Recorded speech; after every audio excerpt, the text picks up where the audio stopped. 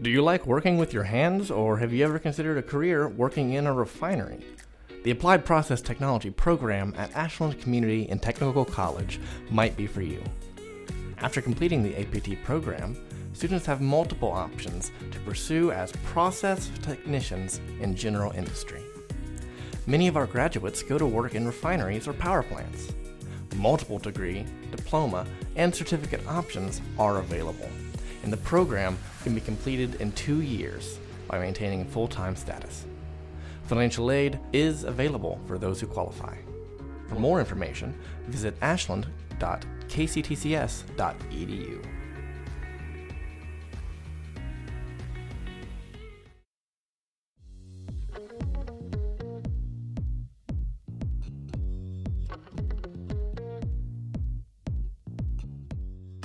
Welcome to From the Den. I'm Scott Martin. Joining me today is he's our guest, but he's a great friend of mine, and he's a professor here.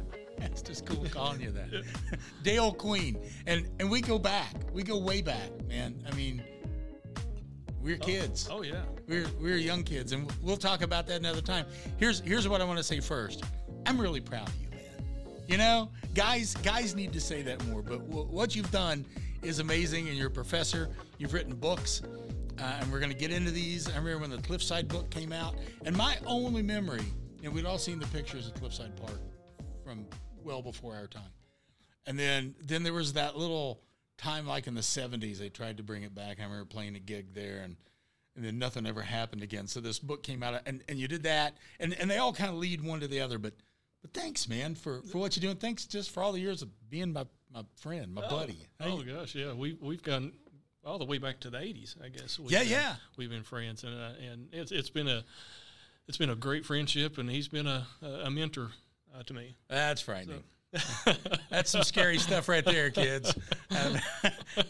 Sorry if I messed you up in any way, shape, or form, but okay. So let's attack it just like a level of time. You're an instructor here at Ashland Community and Technical College in communication studies. Yes. That's fair, right? Yes. So let's talk about that first before we get into books, because one of the books actually is all about communication studies.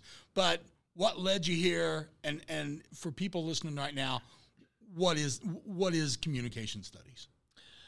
Okay, I've always wanted to teach here. I was a student here back in the 1980s, and as soon as I graduated from high school, my goal, I thought at the time, was to work down at Armco.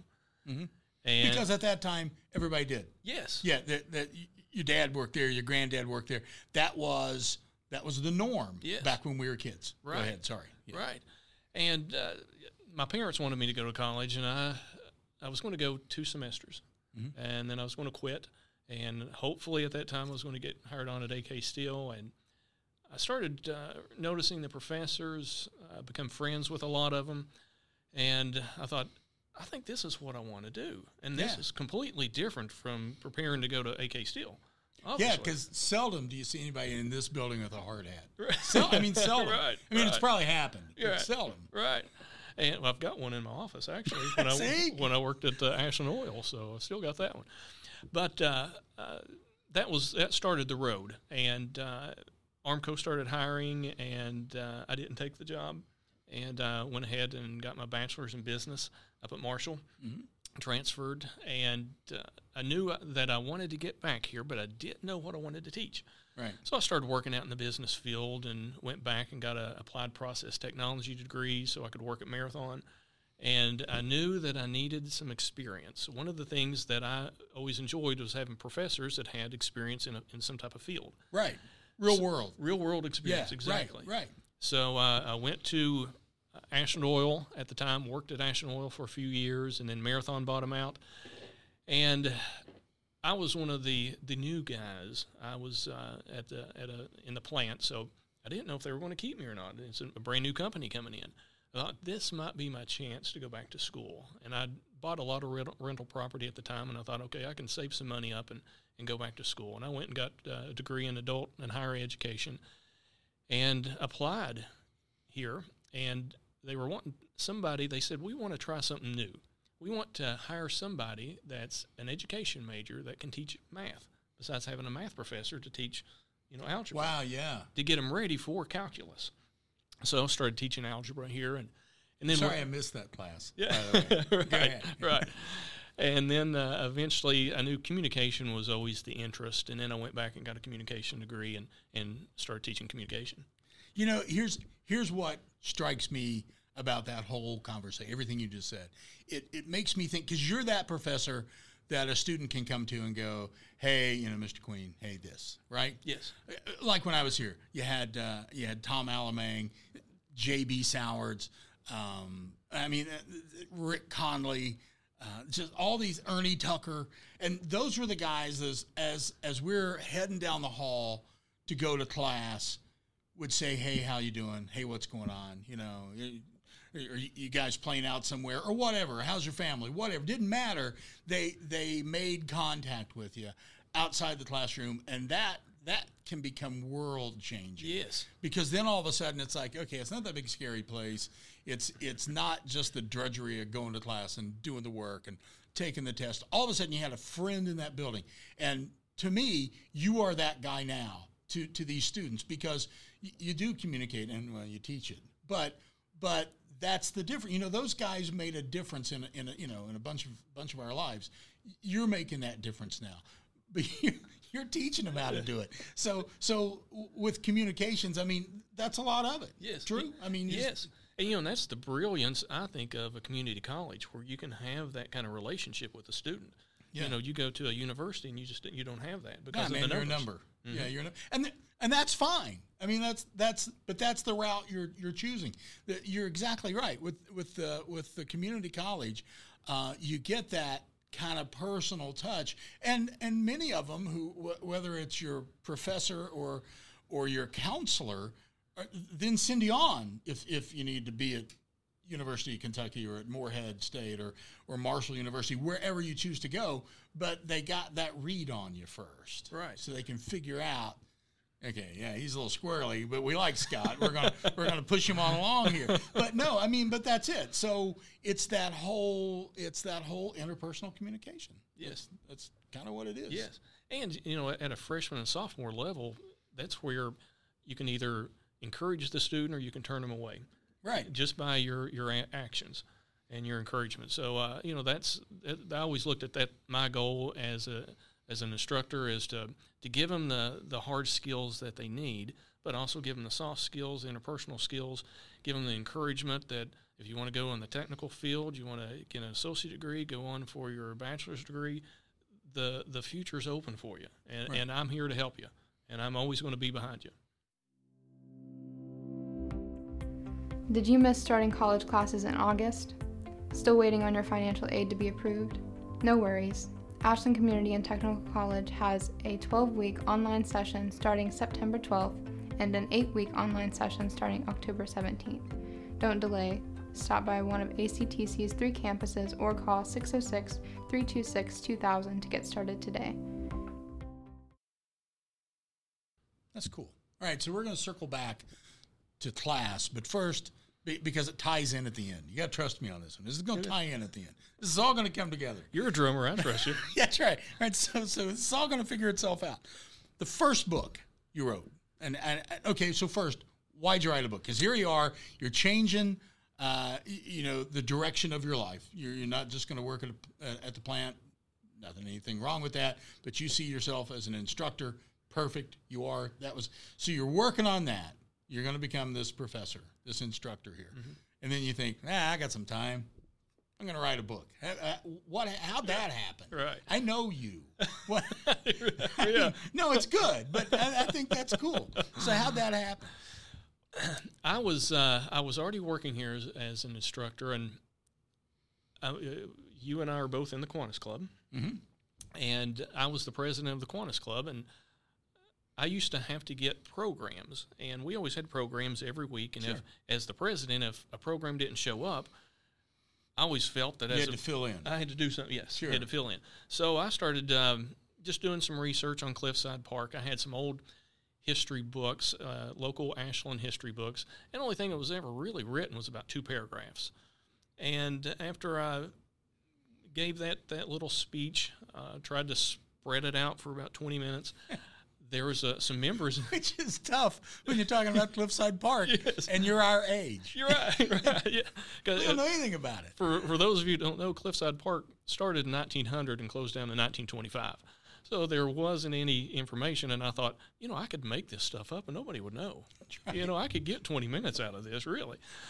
So I just figured out 10 ways to repeat the same story. And at the end, I had 3 or 4 people that came up that was in the group, and they said, we belong to this Ashland Business Association. Would you mind speaking about Cliffside Park? I thought, well, these people are going to want to know something more. So I went back to the library, did some research, and did that presentation. They asked all these questions that I didn't know, so I had a notebook, started writing down notes, went back to the library, and there was a couple librarians that were local historians, and I was asking them more questions. I said, do you know anything else about Cliffside? And they said, Mr. Queen, they said, you're the expert now. And they said, that's cool. They said, you need to write a book on this. They said, because, all this is, if you're just giving speeches, it's going to be gone when you die. Right. So I ended up writing that book. And I was interested in Cliffside Park because I grew up fairly close to where the park was located. And my mom, she knew a lot of history on the park because my great-grandfather, who lived next door to us, he went to Cliffside Park. And I never listened to any of those stories.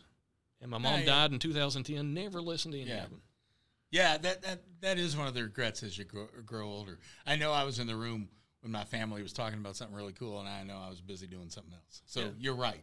Yeah, I get that. So Cliffside Park from 1900, 1925, and that's a good run, for a park, for an entertainment kind of venue at that time, because it wasn't easy to get there. No, I mean trolleys. Yeah, trolleys. It was a trolley park. Yeah, because they owned it. Yes, right? The trolley people owned the park. Right. Did it have like a roller coaster? Yes. Yeah, it had a roller coaster or something. Yeah, it had a lake with 25 boats that you could rent out.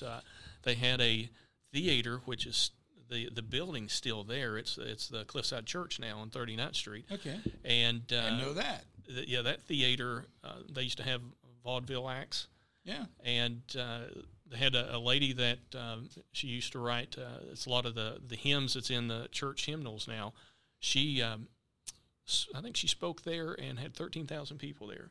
Actually, believe it or not, the very first airplane to ever land in Ashland landed Cliffside there. Park. Yeah, Cliffside Park. They had a football field that Marshall University used to play at. And the first Space Mountain was there. I made that part up. But all the rest of that stuff was factual. No, I mean, but it was a pretty big deal. It was a real big deal for the time and the place. And you're right. From 1925 on, I mean, think about the oldest person you know right now about when they were born. Mm-hmm. I mean, the people at the library were exactly correct. Had you not written this book, no one would ever know anything about Cliffside Park. Right. Which is cool. And so Camden Park was the sister park. Right, because it was owned by the trolley company as well. Yes. Matter of fact, I think some of those same tracks are the Big Dipper. It's my opinion. I could be wrong, and I don't mean that in a bad way. I'm just saying. So you saying you wouldn't ride the Big Dipper? No, I would. Absolutely. I love the Big Dipper. I do. I love that ride. So then that book, in my mind's eye, kind of led to the second one, the Historical Gems of the River Cities, because it's pretty much dealing with that whole set of those things. So let's talk about, because I want to hear about that book. Whenever Cliffside Park closed down, there was a lot of reasons. I mean, the trolley business went out. Yeah. And Cliffside was made just for trolleys, where Camden Park had parking. So they were ready for cars. And Huntington, that owned both parks, put more emphasis in Camden, so Cliffside closed down. And a lot of the things that Cliffside had actually went to Central Park. So I started doing some research on Central Park. And, it got me thinking. I thought, if I were going to take somebody out of this area, and if they came into this area and I wanted to show them some neat things. Right. Where would you take them? Where would I take them? Exactly. So the second book, I started off with Central Park. Yep. Then I went to the arcade downtown. I always thought that's just a neat looking building. That is a great facility. That's just cool. And then I went to the Paramount Art Center. Yeah. What would this area be like without the Paramount? That's one of my favorite buildings in this region. Yes. I love that. Yes. I just love everything about the Paramount. Then I went to Raceland Racetrack. A lot of Oh, people yeah. don't realize that we had a horse racetrack here. And I know the guy that lives in what used to be the clubhouse across the road from it. Right. That's Yeah. kind of cool. Yes. And then Ironton had a semi-pro football team called the Tanks. Right? So Tank Memorial or what? yeah. Is that what it's called? Yeah, it's the same stadium. And then Portsmouth had a pro football team called the Spartans. Spartans. Right. And so I did, I covered all that, and I thought about Huntington. And I always thought the Frederick building just looked That's neat. a great building. Yeah. Yeah, that's cool. So I wanted to know the history. Why was it designed that way? Yeah. Because it looked like a building you'd see in Chicago. Yeah. And then I did, since we talked about the Paramount, I thought, well, need to do Keith Albee. Keith Albee. That's great. That's a great venue, too. And I finished it off with Camden Park, since we've already talked about Cliffside Park, and Dreamland Swimming Pool. Yeah. Because each one of those had a particular history. And I think they all tied in. And they were all the place to be. And Dreamland Pool, man, that was one of the largest pools in the country when it came about. Every touring band, big band, played up on top that roof of the. Yes. I had a name. I'm sure it has a better name than the roof. I'm almost certain it's a better name than that. But that's where they played, and it was big time. Yeah, Tommy Dorsey, all the big bands played there. And there was people that on Catlicksburg side, they would go down at the riverbank, and they, the sound went across the river. Free show. Yeah. That's excellent. Okay, so are there thoughts of, and I know the third book is done, are there thoughts of another book along the lines of Cliffside and the historical gems, or are we going to branch into, because I'm leading up to, you wrote a textbook. How cool is that? I don't know. I did have one professor at Marshall that had written the book. So you went from all this really fun historical data that needs preserved, and you wrote a textbook. Right. So you just have to write, apparently, is your deal. Yeah. It's just part of being creative. You just want to write, and all that really led me up to knowing what to do, what not to do. Right. I learned exactly what I shouldn't do while I was researching. For example, with the Cliffside Park, there was nothing on, really out there for Cliffside. So my wife and I, we had to go to the museum up in Huntington, and we would take those old microfiche. Oh yeah. And we'd start at 1900, and we would just go through there till we saw something that said Cliffside, and then print it. Saw something that said Cliffside. It took us months, all day Saturdays till they'd close us out. And then we went to Ashland Library, which didn't have a lot because of the flood. Right. Destroyed a lot of the records, and they had a fire. Right. So there wasn't a lot of records, but then, you had a whole stack of things, and you would have to try to make a timeline. Right. So I did that and did it with both books. So this was a different type of research. And the reason I wanted to do this book was whenever I taught out of a lot of different books, and I didn't feel like the books was really going to help the community college student, because a lot of our students are going to get an associate degree and go out to work. Mm-hmm. So I wanted to give them something that was family-oriented and relationships that you have, which a lot of interpersonal has, obviously. How to communicate with friends and family. But how do you get them prepared for business and industry? Right. So I've got some chapters in there with that, and some chapters about technology. And I wanted to specify it where this is the type of communication you'll see in nursing. This is the type of communication you'll see in industry. This is with special education. None of the books that I was teaching out of ever talked about this is the different type of special needs that people have. How do you communicate with them? They have different needs and different wants. So I wanted to put all that into a book. And I used to bring that type of information into class, and I ended up having a stack of information, and I thought, I'm teaching as much out of this as I am the book. Free money for college? It's possible. 78% of first-time students at Ashland Community and Technical College receive financial aid to help pay for college, but low cost doesn't mean low quality. At ACTC, you'll get a great education from our world-class faculty at half the cost of other colleges and universities in the region. Are you ready to take the path to your better life? Visit ashland.kctcs.edu or call 606-326-2000. Again, that's 606-326-2000.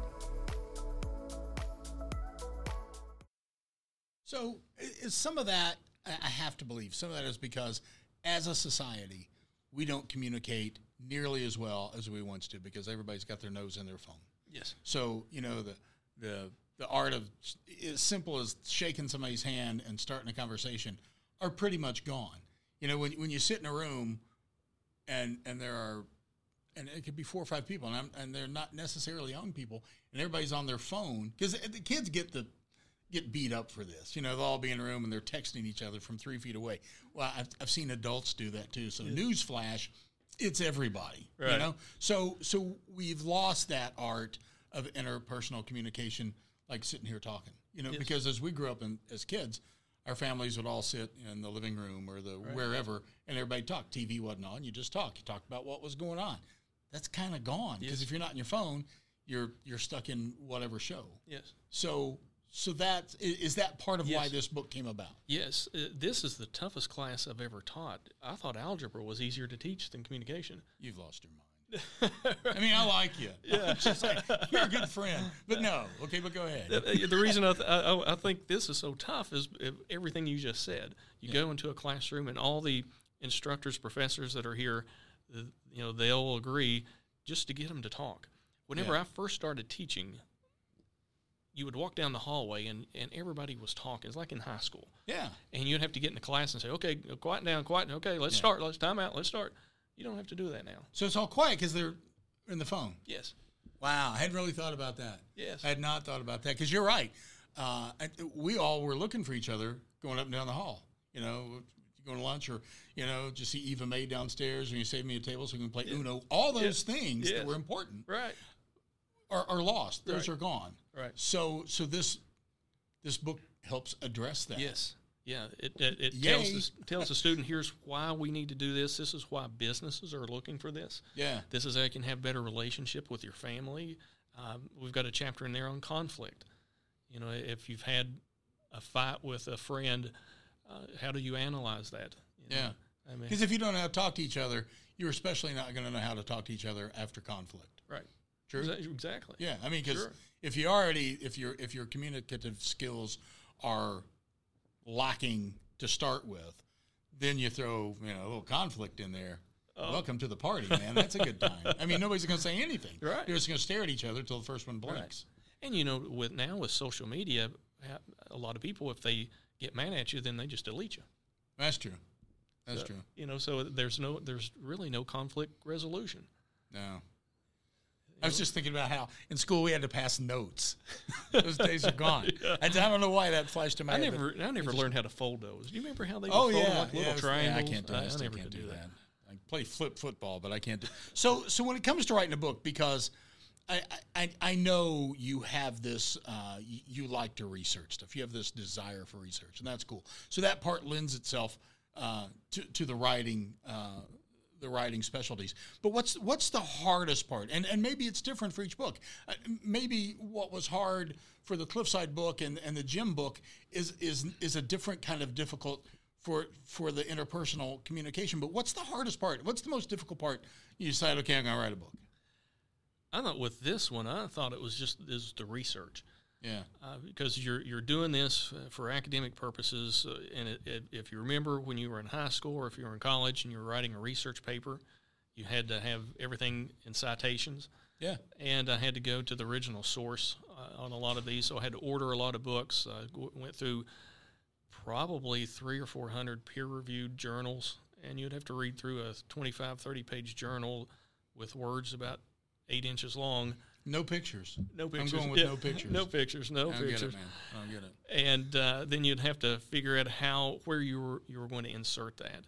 And after you had all these facts, then you had to put the facts together to tell a story.